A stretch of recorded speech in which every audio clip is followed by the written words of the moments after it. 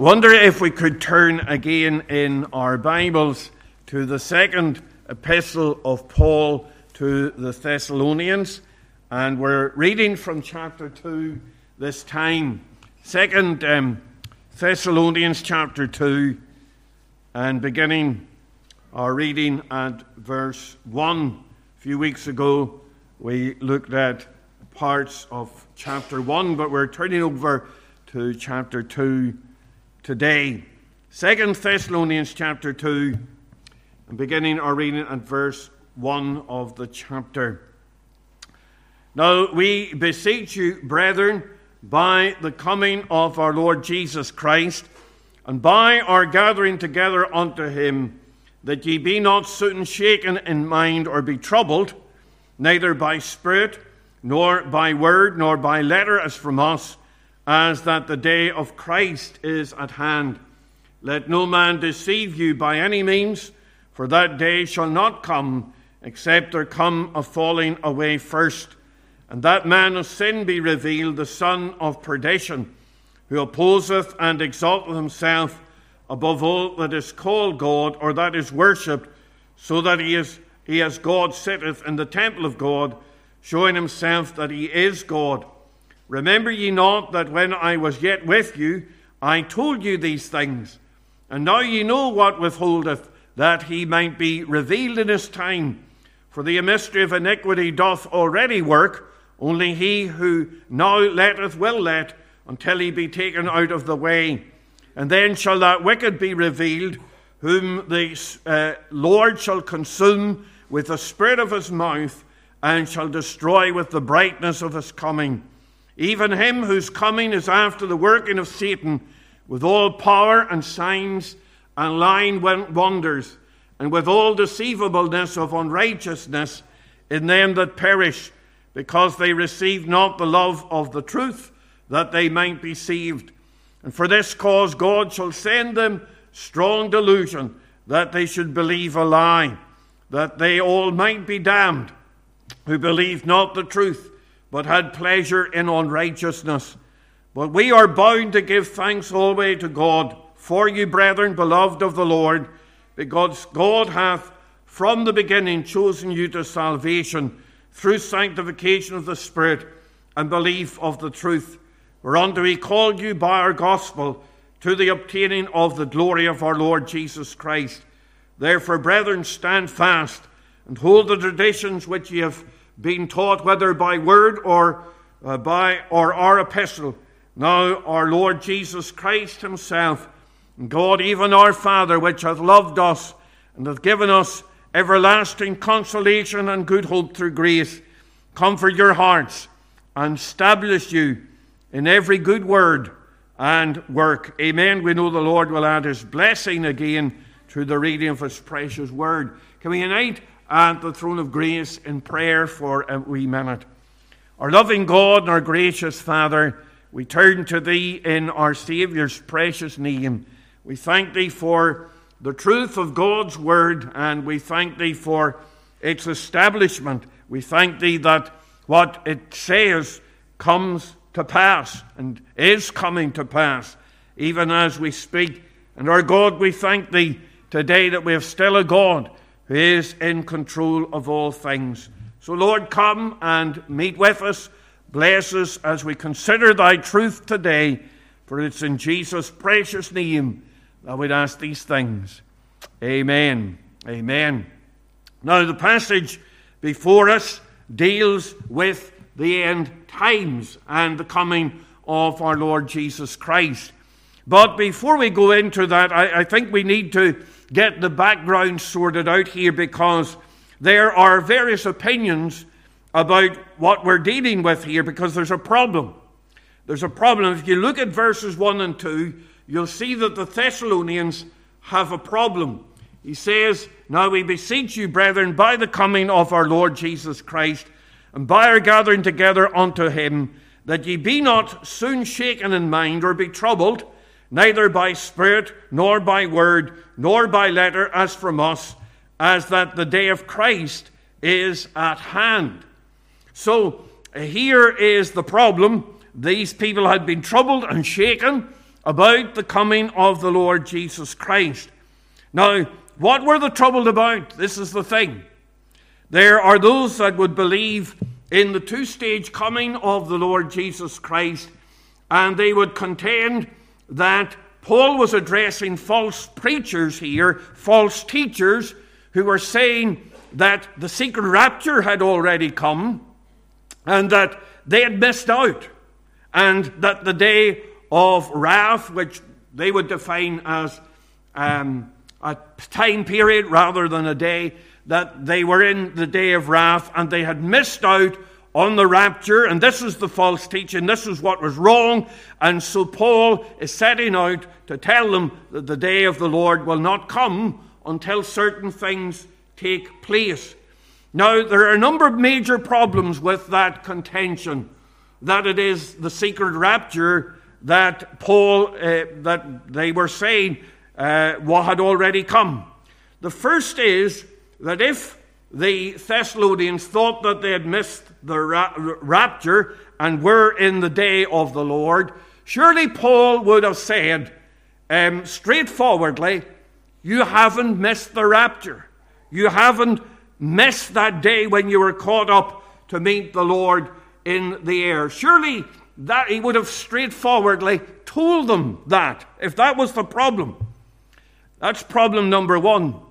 The second is that if these Thessalonians had missed the rapture, then Paul had missed the rapture, and Silas had missed the rapture, and the apostles had all missed the rapture. So, if they were believing that the rapture had come, then all of the major apostles had also missed the rapture. And that's a big problem.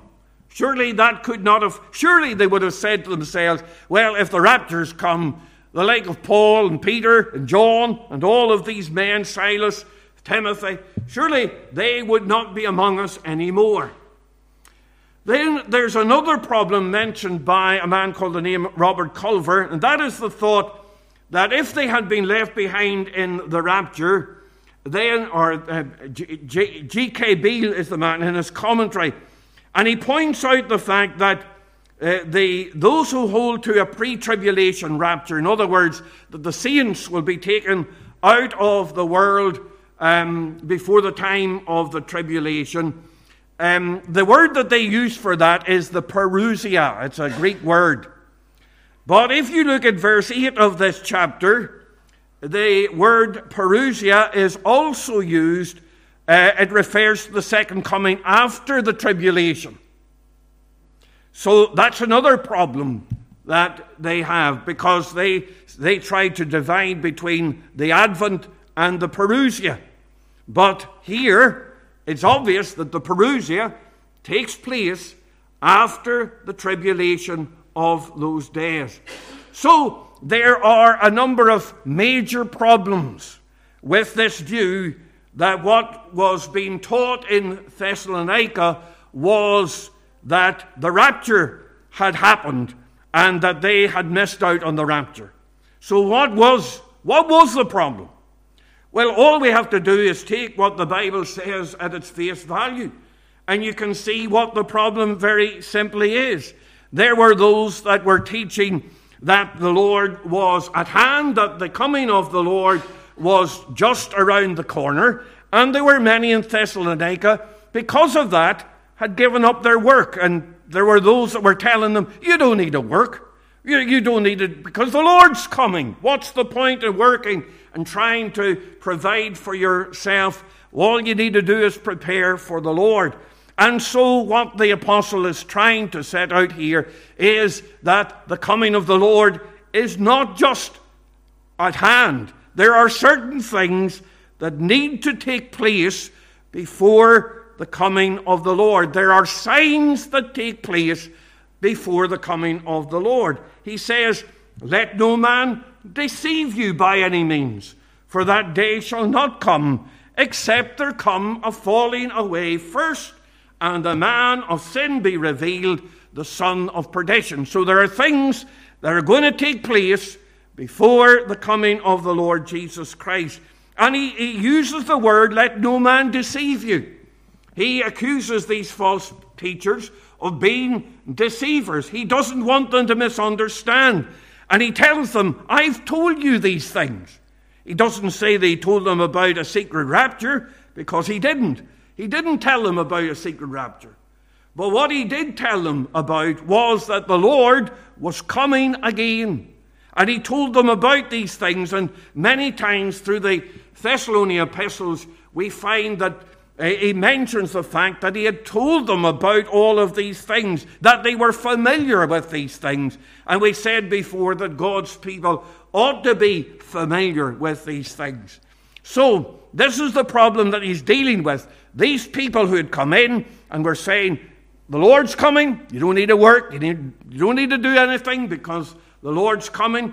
That happened again way back in the 1800s, when what is now the Seventh-day Adventists were set up. There were those that left their work and went onto the mountains and wore white, expecting the Lord to come on the day that had been predicted, and the Lord didn't come on the day. They left their work. And Paul is teaching against that. But what does then happen before the Lord comes? What are these signs that Paul gives us?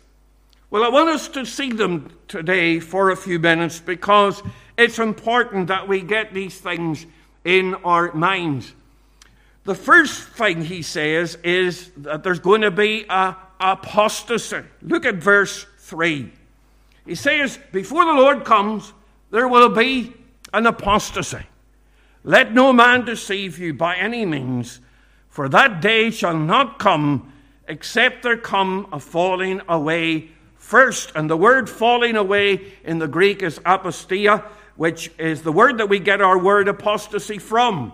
It refers to falling away, a departure from the faith, a defection, a falling away. Now, I've seen some people who are so intent on teaching the secret rapture in this portion of Scripture that they say that the word departure refers to the departure of the saints when they're taken up in the rapture. But that's not what is referred to here. It speaks about a revolt, about a rebellion. If you're apostate, you've revolted against the truth. Maybe it's something that you formerly professed, and now you've turned against it. Someone who is a believer who turns away and rebels and defects from the truth. And Paul says that before the end times, there will be an apostasy. Now you say to me, and I would agree with you, that there have always been people who have fallen away. In every generation that has been formed, there has been some kind of apostasy. There have been false professors, and there have been false prophets. And you can see it here even in these earlier epistles. He speaks, he's warning about the false teachers, those that came into the church and professed to be true teachers of the thing, of the Word of God, and then began to pervert the truth and teach their own things. So this has always been in the church. We think of the Reformation, and before the Reformation, the church had become corrupt by all sorts of money-making schemes and all sorts of get-rich schemes among the church, and there had been a complete corruption of the church, and there was a great apostasy. But I want you to see something that is not in the English that you would get in the Greek. If you were reading this in the Greek, you would find that it speaks of the apostasy. It says that let no man deceive you by any means, for that day shall not come except there come the apostasy. Now, that's not in our English version, but it gives us to understand that this is the apostasy. There have been many fallings away. There have been many defections from the truth, but this really is the definitive event. And when we look at the Scriptures, we think about this great apostasy. Every age has its defectors, but this is something different. This is far more widespread, greater, it is going to be an awful departure from the faith. And if we're to contend that what Paul is referring, that's what Paul is referring to here in the portion of Scripture, then it would be helpful to us to find other portions of Scripture that say the same. We said that there are those that are saying that the departure here is people being lifted off the earth. So, will there be an apostasy? Well, turn over to Matthew chapter 24. And what Paul is saying here is really based on Matthew chapter 24, which is the Lord's Olivet Discourse. And you will see in verses 10 to 14 here, he says, "And then shall many be offended, and shall betray one another, and shall hate one another." So in these last days, how does it start off? People who are professors being offended. Being offended. And then it says that they shall betray one another. They will, as it were, depart from one another and hate one another. And then it says, "And many false prophets shall arise, and shall deceive many. And because iniquity shall abound, the love of many shall wax cold. But he that shall endure unto the end, the same shall be saved." And he says here that there will be this waxing cold of the love of many. And he says iniquity shall abound. It'll abound. And there'll be an abundance of it. It won't be just here and there. It'll be everywhere. It'll become pervasive in the church of God. The love of many will wax cold. People will get offended with one another, and they'll begin to fall out with one another. There will be these false deceivers. And he says this is the picture that you get of the end times. Turn over to 1 Timothy and look at verses 1 to 3 of chapter 4. And again, we get the same picture of the end times. He says in 1 Timothy chapter 4 and verses 1 to 3, "Now the Spirit speaketh expressly that in the latter times some shall depart from the faith, giving heed to seducing spirits and doctrines of devils, speaking lies in hypocrisy, having their conscience seared with a hot iron, forbidding to marry and commanding to abstain from meats which God hath created to be received with thanksgiving of them which believe and know the truth. For every creature of God is good, and nothing to be refused, if it be refused with thanksgiving." So Here, they're giving heed to seducing spirits, doctrines of devils, giving way to lies, forbidding to marry, forbidding to eat meat. We're getting some of that in these days. It says that men shall be lovers of their own selves. And really that sets the theme. It is self-indulgence. Really it's self-centeredness. All of this is the fruit of egotism here. Well, why do you love money? Because of what you can buy for yourself. What do you boast of? Yourself. What are you proud about? Your own accomplishments. Why do you disobey your parents? Because you think that you deserve more. Why are you a traitor? Because you always think that your agenda is the best agenda. And why would you place your interests above your friends? Because you are the top of the pile. It's all about self-interest. And the Bible warns again and again about this apostasy that will take place. And we see that there will be this apostasy that will arise. So we don't need to be taken by surprise by this. We should not be in any way discouraged by this. This is what the Bible says. And as we look at evangelicalism today, it seems to be in free fall. Over the last couple of decades, the last 25 years, we have witnessed the greatest change in the evangelical church. And we can see the charismatic and this self-centeredness coming in. You have the teachers that teach about your best life now. Or those teachers who tell you 10 ways that you can be more positive, and about positive self-assertion, all of these things. And that's not what the Bible teaches. The Bible's not about you. We have come to worship God. Now, God will change us from glory into the image of Christ, but it's not about, our center is not on us. It's upon the Lord. And when in this me generation we've got a new religion that is centered on me, we need to see that that's a turning away from the things of God. This self-focus that you get in large parts of the church today. There is an apostasy. But secondly, I want you to see there is an antichrist.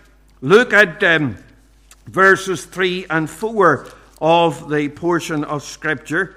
He says there in verses 3 and 4, he says, "Let no man deceive you by any means, for that day shall not come except there come a falling away first, and that man of sin be revealed, the son of perdition, who opposeth and exalteth himself above all that is called God or that is worshipped, so that he as God sitteth in the temple of God, showing himself that he is God."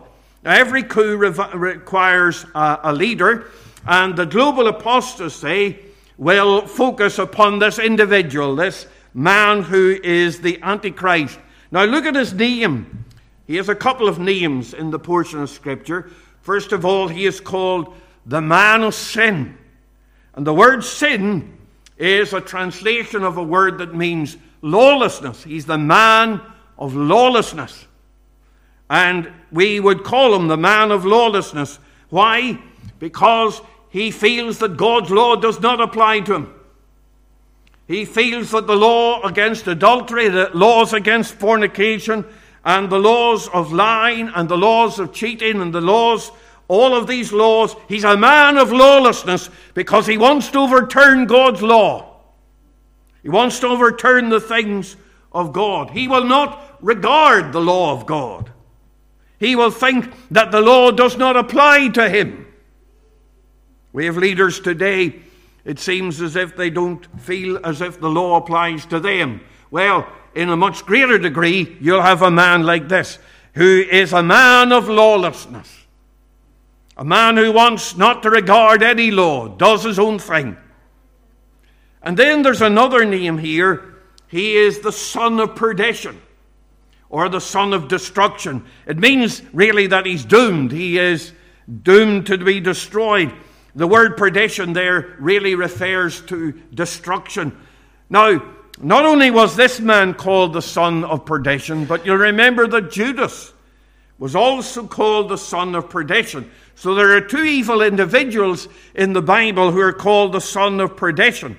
And we think of Judas, who betrayed the Lord Jesus Christ, and this man who wants to sit in the place of the Lord Jesus Christ. He is the second son of perdition, and he will appear, and he will be one who is doomed to perdition. He's a man of lawlessness, a man that the world will greet, and the world will laud for a long time, but he is a man of lawlessness, a son of lawlessness, and the son of perdition. We see his name. But then I want you to see the nature of this man. Look at what Paul says about him here in 2 Timothy, or 2 Thessalonians rather. He says, he describes his humanity. He is a man of sin. He is the son of perdition. And that is important to see. He is not some kind of supernatural being. Although he will be able to do the prophets and so on, they will be able to, the false prophets, they will be able to do signs and wonders. And the world will wonder after them. But he is a man. He's not a demon. He's a man. You think of the title of the Lord Jesus Christ. He is the Son of Man. This is Satan's false Messiah. He's the son. He's the man of sin. He's the son of perdition. And all that the devil does is that he tries to copy the Lord. But this is an ordinary man. The son of perdition is a created being, a created entity. whom the Lord, the Bible says, shall consume with the spirit of his mouth and shall destroy with the brightness of his coming. So we see his humanity, but also you notice his haughtiness. He's called somebody that exalts himself. He will be a braggart. He will be proud. He will be full of self-confidence. There'll be no shortage of pride and self-assertion in this man. He will be so proud that he believes that he can take the place of God. Of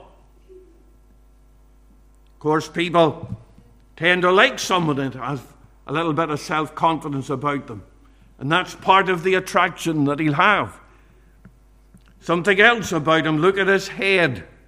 I mean, the head over him. You'll notice that he's motivated by Satan. Look at verse 9 of 2 Thessalonians 2. It says, even him whose coming is after the working of Satan with all power and signs and lying wonders. So there's the signs and the lying wonders, energized, given the authority by the devil.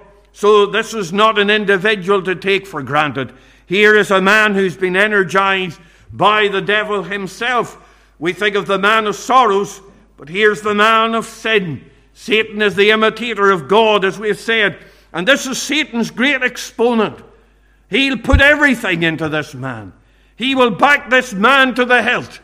He will want this man to succeed because this man will be energized by the very forces of hell itself. And then you'll see that you not only see his humanity and his haughtiness and his head, but look that he is honored. Look, it says the people will wonder after him, and they will say, who is like unto the beast? If you turn over to Revelation 13, and you look at verse 4, it says of the people, Revelation chapter 13, and if you look at verse 4, it says, and they worship the dragon, which gave power unto the beast. Now, the dragon is the devil. And again, the dragon, the devil, gives power to the beast. That's what we have just learned from the epistle there in 2 Thessalonians. And it says, and they worship the dragon, which gave power unto the beast. So they worship the devil, and they worship the beast, saying, who is like unto the beast? Who is able to make war with him? They think he's impregnable. They think that nobody can bring him down. And people will honor that, and they will run after that with all the signs and wonders that the devil is able to give this man. And here we think of the majesty of Satan. He's able to place this man in the place of power. And Satan has that certain amount of authority, as it were, that he's claimed as he seeks to usurp it from God. But we think of how God will bring all of this down. The Bible says in Daniel 11:21 that this individual will come in peaceably and obtain the kingdom by flatteries. But then his true self will begin to be revealed. Look at verses 9 and 10 of the chapter again. Even him whose coming is after the working of Satan with all power and signs and lying wonders, and with all deceivableness of unrighteousness, deceit and politics in them that perish, because they received not the truth, the love of the truth, that they might be saved. So here are the fools that follow after this Antichrist, and we can see how that will happen. We can understand in this day how such a thing quite readily could take place. People have turned away so suddenly. Their minds have been captured. They have been they've been swallowing the propaganda that has been put in. And here's this man who will come with all signs, lying wonders, and the people will wonder of the beast. They'll say, who is like unto the beast? And they will honor him, and they will worship him, and worship the devil that has given him the power. But that's not the end of the story here in 2 Thessalonians chapter 2. Not only is there an apostasy, and not only is there an Antichrist, but there is an advent. Look at verse 7 and 8. For the mystery of iniquity doth already work. Only he who now letteth will let until he be taken out of the way. And then shall that wicked be revealed, whom the Lord shall consume with the spirit of his mouth, and shall destroy with the brightness of his coming. And the Lord is coming again, and he will bring all of this to an end. In verse 11 we are told, and for this cause God shall send them a strong delusion, that they should believe a lie. Because of the turning away, because of this iniquity, God sends in a strong delusion. Now, what is the strong delusion? That they believe a lie. That they begin to believe things that are patently not true. They begin to believe things that common sense and sight and rationality would tell you are not true. They begin to believe a lie. And God, it says, sends them this strong delusion. Today we have people, doctors, psychologists, who can't define what a woman is. Can't tell you what a woman is. Some of them will say, well, a woman is somebody who identifies as a woman. What are they identifying as? They're identifying as a woman. What's a woman? They can't tell you. They can't tell you what is plain, what everybody from the beginning of time, what a child, the youngest child can tell you. They can't tell you. Strong delusion. Strong delusion. And I want you to see that, first of all, the Lord restrains. Before the strong delusion, there's a restraint on this mystery of iniquity. It says that he who letteth shall let until he be taken out of the way. Now, the word letteth there in the text is one of those words, there's a few words like this that have completely changed their meaning since the Authorized Version was translated. Today, if you let somebody do something, you sort of allow them to do that. You facilitate them in doing that. In the days of the Authorized Version, the word let meant almost the exact opposite. It meant to restrain, to detain. So we could read the verse to say, for the mystery of iniquity doth already work, only he who now restraineth will restrain until he be taken out of the way. Now, there are a couple of things there. The first is, the mystery of iniquity already was working in Paul's day. The word iniquity there is the sense of lawlessness. This lawless spirit, this anti-Christian spirit, was already at work in the days of the Apostle Paul. So it has continued through right unto this day. There is that spirit of apostasy and spirit of Antichrist that is in the world. It is increasing. It is growing in influence year by year, day by day.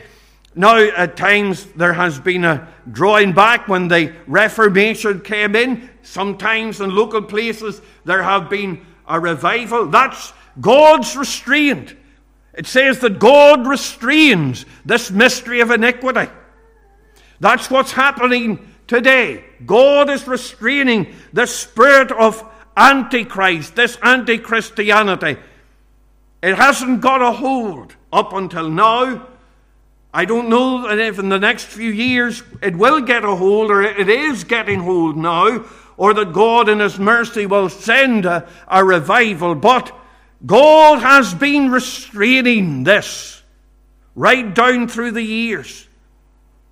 And that's the reason why this spirit, why the devil, as it were, he is restrained. He's, as it were, held back from the fullness of. But when this Antichrist will come, it says, he that letteth will let until he be taken out of the way. Now there's a debate about what it is that's taken out of the way. Some people will say it's the Holy Spirit that's taken out of the way.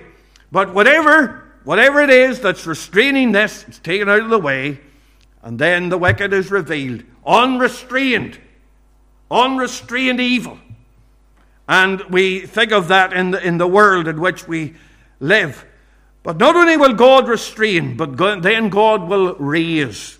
R-A-Z-E. Look at what it says. The one who's described as the wicked, and then he describes whom the Lord shall consume with the spirit of his mouth, and shall destroy with the brightness of his coming. So the Lord will destroy this lawless one, this lawlessness, with the breath of his mouth. The Bible says that our God is a consuming fire. By the blast of God they'll perish, and by the breath of his nostrils they will be consumed. And we recognize that while God has predicted all of these things, that God has a plan and a purpose that is playing out. That God is still on his throne. He is the one of whom it is said in Daniel 2:21 that he changeth the times and the seasons. He removeth kings and setteth up kings. And we need to recognize, no matter how dark it gets, and no matter how dull the day may be, and how much apostasy, and while we might be the only ones that are left in our community, we might have a church of one person, but we need to recognize that our God is still on the throne. He's never going to win. The devil is never going to win. And we need to bow before the Lord today and recognize the wonder of his love and mercy to our souls, and that he is strong today, mighty to the pulling down of strongholds. Oh, that we might be able to stand in this day. We recognize that there is an apostasy, a deepening apostasy. And we need, in these days, to look to the Lord. We just prostrate ourselves at his feet. Look for his deliverance in the midst of all of this. We're glad that we trust in a God who's in control. May God write his word upon our hearts for his name's sake. Let's just bow in a wee word of prayer. Our loving God and our gracious Father in heaven, we thank thee for thy precious word today. We think, Lord, of these Thessalonians. And Lord, there were those who were coming to pervert them, as it were, with false teaching. And they were expecting the day of the Lord before anything else. But Lord, we recognize that day will not come except there come a falling away first. We recognize that there is a falling away. But Lord, we recognize too that thy word speaks about the apostasy. And oh God, we pray that we might be willing to stand in that day. Lord, we realize that the pressures will be great. We recognize that the propaganda will be almost irresistible. But oh God, we pray that thou wouldst enable us to stand, having done all to stand. Bless thy word, write it upon our hearts. For it's in Jesus' precious name that we'd ask these things. Amen. Amen. Well, ask the boys and girls, please. I'll go out there and you can come up and see our brother Glenn.